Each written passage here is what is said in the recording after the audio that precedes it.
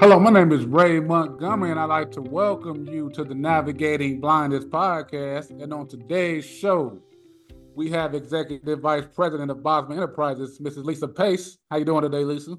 I am doing so great, Ray. It's great to be on.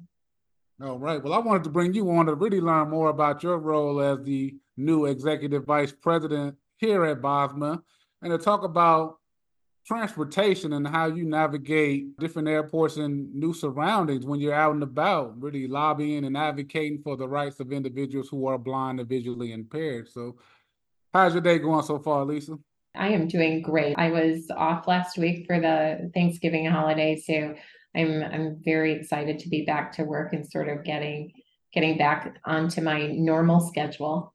How was your Thanksgiving holiday? My Thanksgiving was fantastic. I spent a lot of good time with family and friends that I hadn't seen in a while. So it was very nice for us to all get together and had some really great food. Yeah, ditto, ditto. Great time to be with family, friends, and eat, and not out of the lose. So That is it, exactly. that's it. So, Lisa, I wanted to bring you on the podcast. Like I said, just to learn more about your new role. So, when did you actually get introduced to Bob's Enterprises? I came to Bosma Enterprises as a volunteer in 2008. I had left my first career in bank and finance management 10 years previous and didn't think I could work anymore after losing the majority of my vision. But some situations in my life had changed, and I was in a place where I wanted to serve others, but also in the back of my mind, see whether there was anything I could do to contribute to others and to the workforce. And so came to Bosma, just trying to find my way through that, and a match was made. Yeah, definitely. So now you're the executive vice president. Talk about your new role and what are some of your responsibilities as the EVP? I have had 13 roles since I've been here at Bosma Enterprises and have progressed through the company. And this new role is a newly minted role for Bosma Enterprises. And as the executive vice president, I am responsible for all of the departments that are externally facing. That includes programs. So our great programs team, I get to work with them.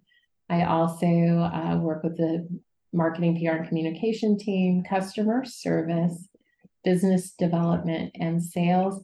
And then I continue to work extremely closely with Jeff Mittman, our CEO, on public policy, which is something I'm absolutely passionate about.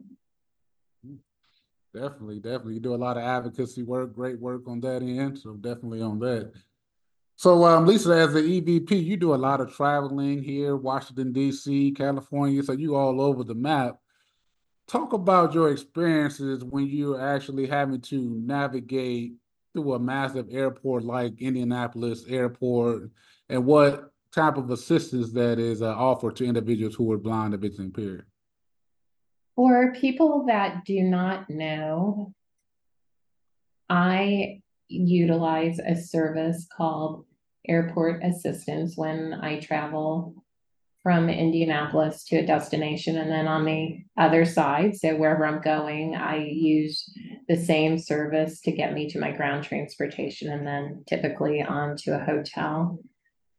So when I am on my way to the airport here in Indianapolis, typically on my ticket, I go ahead and disclose that I do have a disability. So oftentimes they're expecting me for that flight. And then airport assistance meets me curbside. They take me to baggage check-in and then on to security and then on to the gate. And then when I get to the gate and it's time to board the plane, I typically use assistance to get on the plane. And then we do the same thing in reverse when I get to my destination. So it's really a super seamless process. I've done it a lot, so I'm really comfortable with it. Again, at the Indianapolis airport, it's great. Their airport assistance is very dependable. You can rely on it being there very quickly so that you can get to your flight. And it's allowed me to travel independently as a professional. Yeah. One thing people may not know is the amount of apps and assistive technology that is available for people who are blind. Could you talk about some of the apps like Ira that may help you navigate a place like an airport? Sure, I don't believe that I've ever used Ira in an airport, although I Uh, know some people do, and I probably could. I recently had a situation where I traveled to Anaheim, California, yeah. and it's a destination that I hadn't been to before. So the hotel that I was staying in was very unfamiliar, and it is a hotel that has towers, which is always kind of a complex situation when you don't have vision to try and navigate, because oftentimes in most buildings everything kind of looks the same, and as somebody who has some vision, I'm relying on landmarks to kind of know where I am in space so that I can find my way back. And so this particular hotel didn't give me a lot of those cues. And so I did ultimately get up to my room, but I started thinking this trip's going to be really challenging. I'm not sure what I'm going to do. I might be stuck in this room and not ever be able to find my way out to eat or go to the conference I'm here for.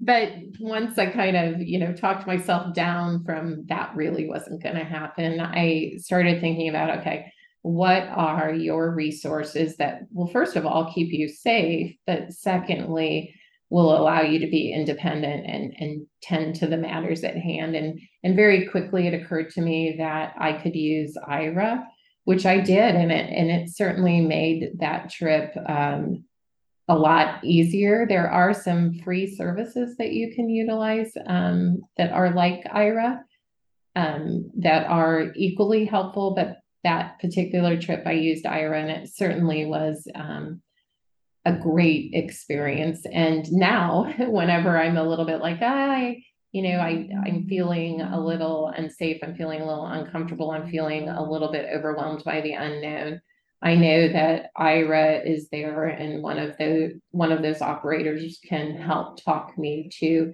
the elevator, take me to the restaurant, can help me identify the people that I'm trying to meet. So it's really wonderful that where we are, technology can really be your best friend when you're trying to travel independently, for sure. Oh, yeah. That smartphone comes in very handy. I mean, sometimes if I don't use Ira, I'm going to use like Google Duo, FaceTime.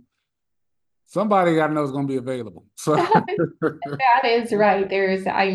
I'm certainly Ira's what I have been yeah. using. It does come with a fee, but you always want to be careful with any service that you use to make sure that you vet them appropriately. But I have used free services for other circumstances, and they've worked out quite nicely as well. So there are resources, and so if you don't want to stay at home and you want to get out there and travel and see the world, there are ways that you can do it. You just have to do it a little bit differently. So, your first time, when you travel for your first time to a different city, were you a little bit anxious, any fears, or come up when you was thinking about that travel when you had to go to a different city where you knew no one there? Oftentimes I don't know anybody on the other side. I mean, maybe I'll be at a conference where I'll ultimately end up, but there's not anybody to receive me like there would be if you were on a personal trip. Yeah. Early in my career, in fact, it was the first business trip that I took alone. I flew to Philadelphia and did not have the best of experiences. And so that caused me a little bit of anxiety about whether I could really ever travel again independently. Uh, Airport assistants did help me deplane, but then they took me to a place that they thought the ground transportation would pick me up. I let them leave me there, and no one ever came. So after about half an hour, it became clear to me that I probably wasn't in the right place, and I wasn't exactly sure how I would get back to get help. I was able to do it. I lived through it. I ultimately, again, ended up being safe, but it did help me understand that it's really important that when you travel, you have to make sure that you're putting yourself in safe circumstances. And so one thing I learned from that trip was an assistant needs to stay with me until ground transportation is in front of me and I am loaded into a car so that I'm not left sort of out there hanging. And so that's never happened again. And I would say that that was probably 12 years ago. I've never felt the kind of anxiety that I felt on that trip, but learned a lot from that trip. And fortunately, it wasn't so bad that I didn't give it another try. And I would say most of my experiences have been really positive. Do you find that people tend to help you out when you're traveling as a person who is visually impaired? The people are usually friendly and they want to help out? I find that it runs the gamut. Whenever you talk about people, you're going to have a lot of different personalities. And Oh, yeah. so you have people that aren't sure what to do because they've never interacted with somebody who's blind. You have the people that want to help you a lot, Yeah. maybe too much. And then you have a group of people that don't really understand the capabilities of people who are blind.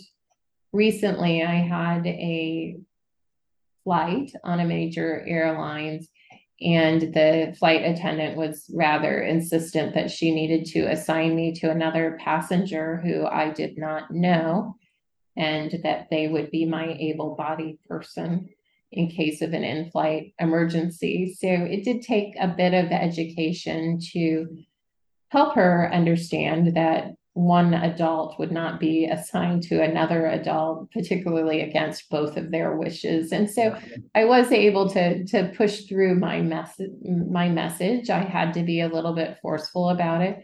But I don't think anybody's, maybe I'm naive. I don't think so. I don't think anybody's out there truly trying to be disrespectful. I think sometimes they just don't know. And so I feel like part of my job, part of what I do when I travel independently is I demonstrate to people that people are blind can be out there. If I can go through an airport alone, something that many people are afraid to do when they have vision, if I can do that alone, there's not much that I can't do. Yeah. So how do we turn down help? I know a lot of people do want to be helpful. How do you just go about being, nice about, hey, I don't need your help today? Or how do you, just tell somebody you don't need their help? So the biggest thing that I encounter is there are those people that want to help. So they're willing to give you an arm and want to guide you, but oftentimes they just don't know how to do it. So it must be intuitive to sort of push or move. And that's not helpful to me. What's most helpful to me is if I can grab your arm above the elbow, and if I can position myself a half a step behind you, I can feel whether you go up or down, left to right. And so when somebody's trying to move me or push and pull me, I certainly, depending on the circumstance, if it feels inappropriate, I certainly would be more forceful, but that's typically not the situation they're trying to help. So I will just say to them, hey, I just want to let you know, I really appreciate your help, but it would be more helpful if I could just grab your arm above your elbow, be a half step behind, and explain to them why that works better for me. And of course, they're usually very receptive to that. They want to be helpful. And now I have told them how they can be helpful. So I find in those circumstances, but there are people who are well intentioned, but potentially are crossing a line with being too aggressive where it doesn't feel comfortable to me. And so I always feel very justified in just letting them know in the nicest way possible that thank you. I really appreciate that you want to help. I've got this. I'm okay. I don't need your help. Yeah. That's the That's part it. of you gotta advocate. You You have have to to advocate. advocate for yourself. And there's sort of everything in between. And so again, I use every opportunity that I have to interact in public to really demonstrate independence capabilities, but also this education piece.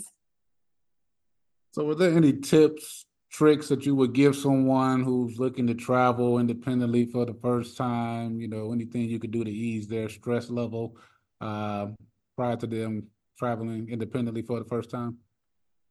Sure. I think in reliving how I maybe could have done my first trip differently, if it's at all possible to take your first trip with somebody, but have them shadow you, have them be a safety net for you, but ask them to not interact with you unless you ask them to. So you sort of have that safety net to be able to explore your independence and what resources you have available, but also to make you feel a little bit safer on that first trip. But in the absence of that, planning is so critically important as somebody who is experiencing vision loss.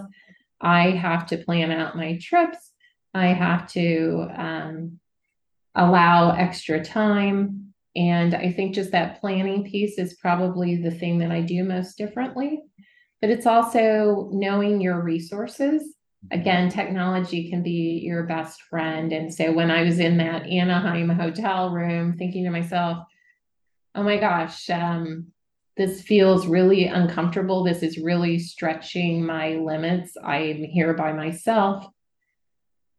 I knew that if I stopped and I thought about it for a moment, that I would find a way that would, again, allow me to enjoy the full experience of the trip, but do so safely and independently, which is always so critically important. Lise, I want to thank you for coming on the podcast today and giving us that great information, talking about your experiences traveling, and as long as you made it back safely, that's all that matters, right?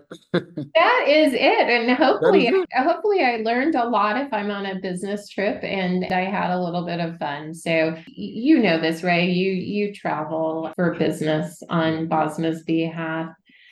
It's really important that we get out there and again, we demonstrate to people who don't have experience interacting with people who are blind what we can do and how we remain independent. And I think, people like you in particular inspire people who have lost their vision to keep on keeping on.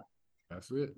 Keep on keeping on. And I'm going to leave it on that note. And once again, thank you. And then make sure that you are following Bosma on all social media platforms, Facebook, Twitter, LinkedIn, and definitely make sure you are subscribed to the Navigating Blindness podcast on Apple, Google, and SoundCloud. And we'll talk to you next week. Thank you.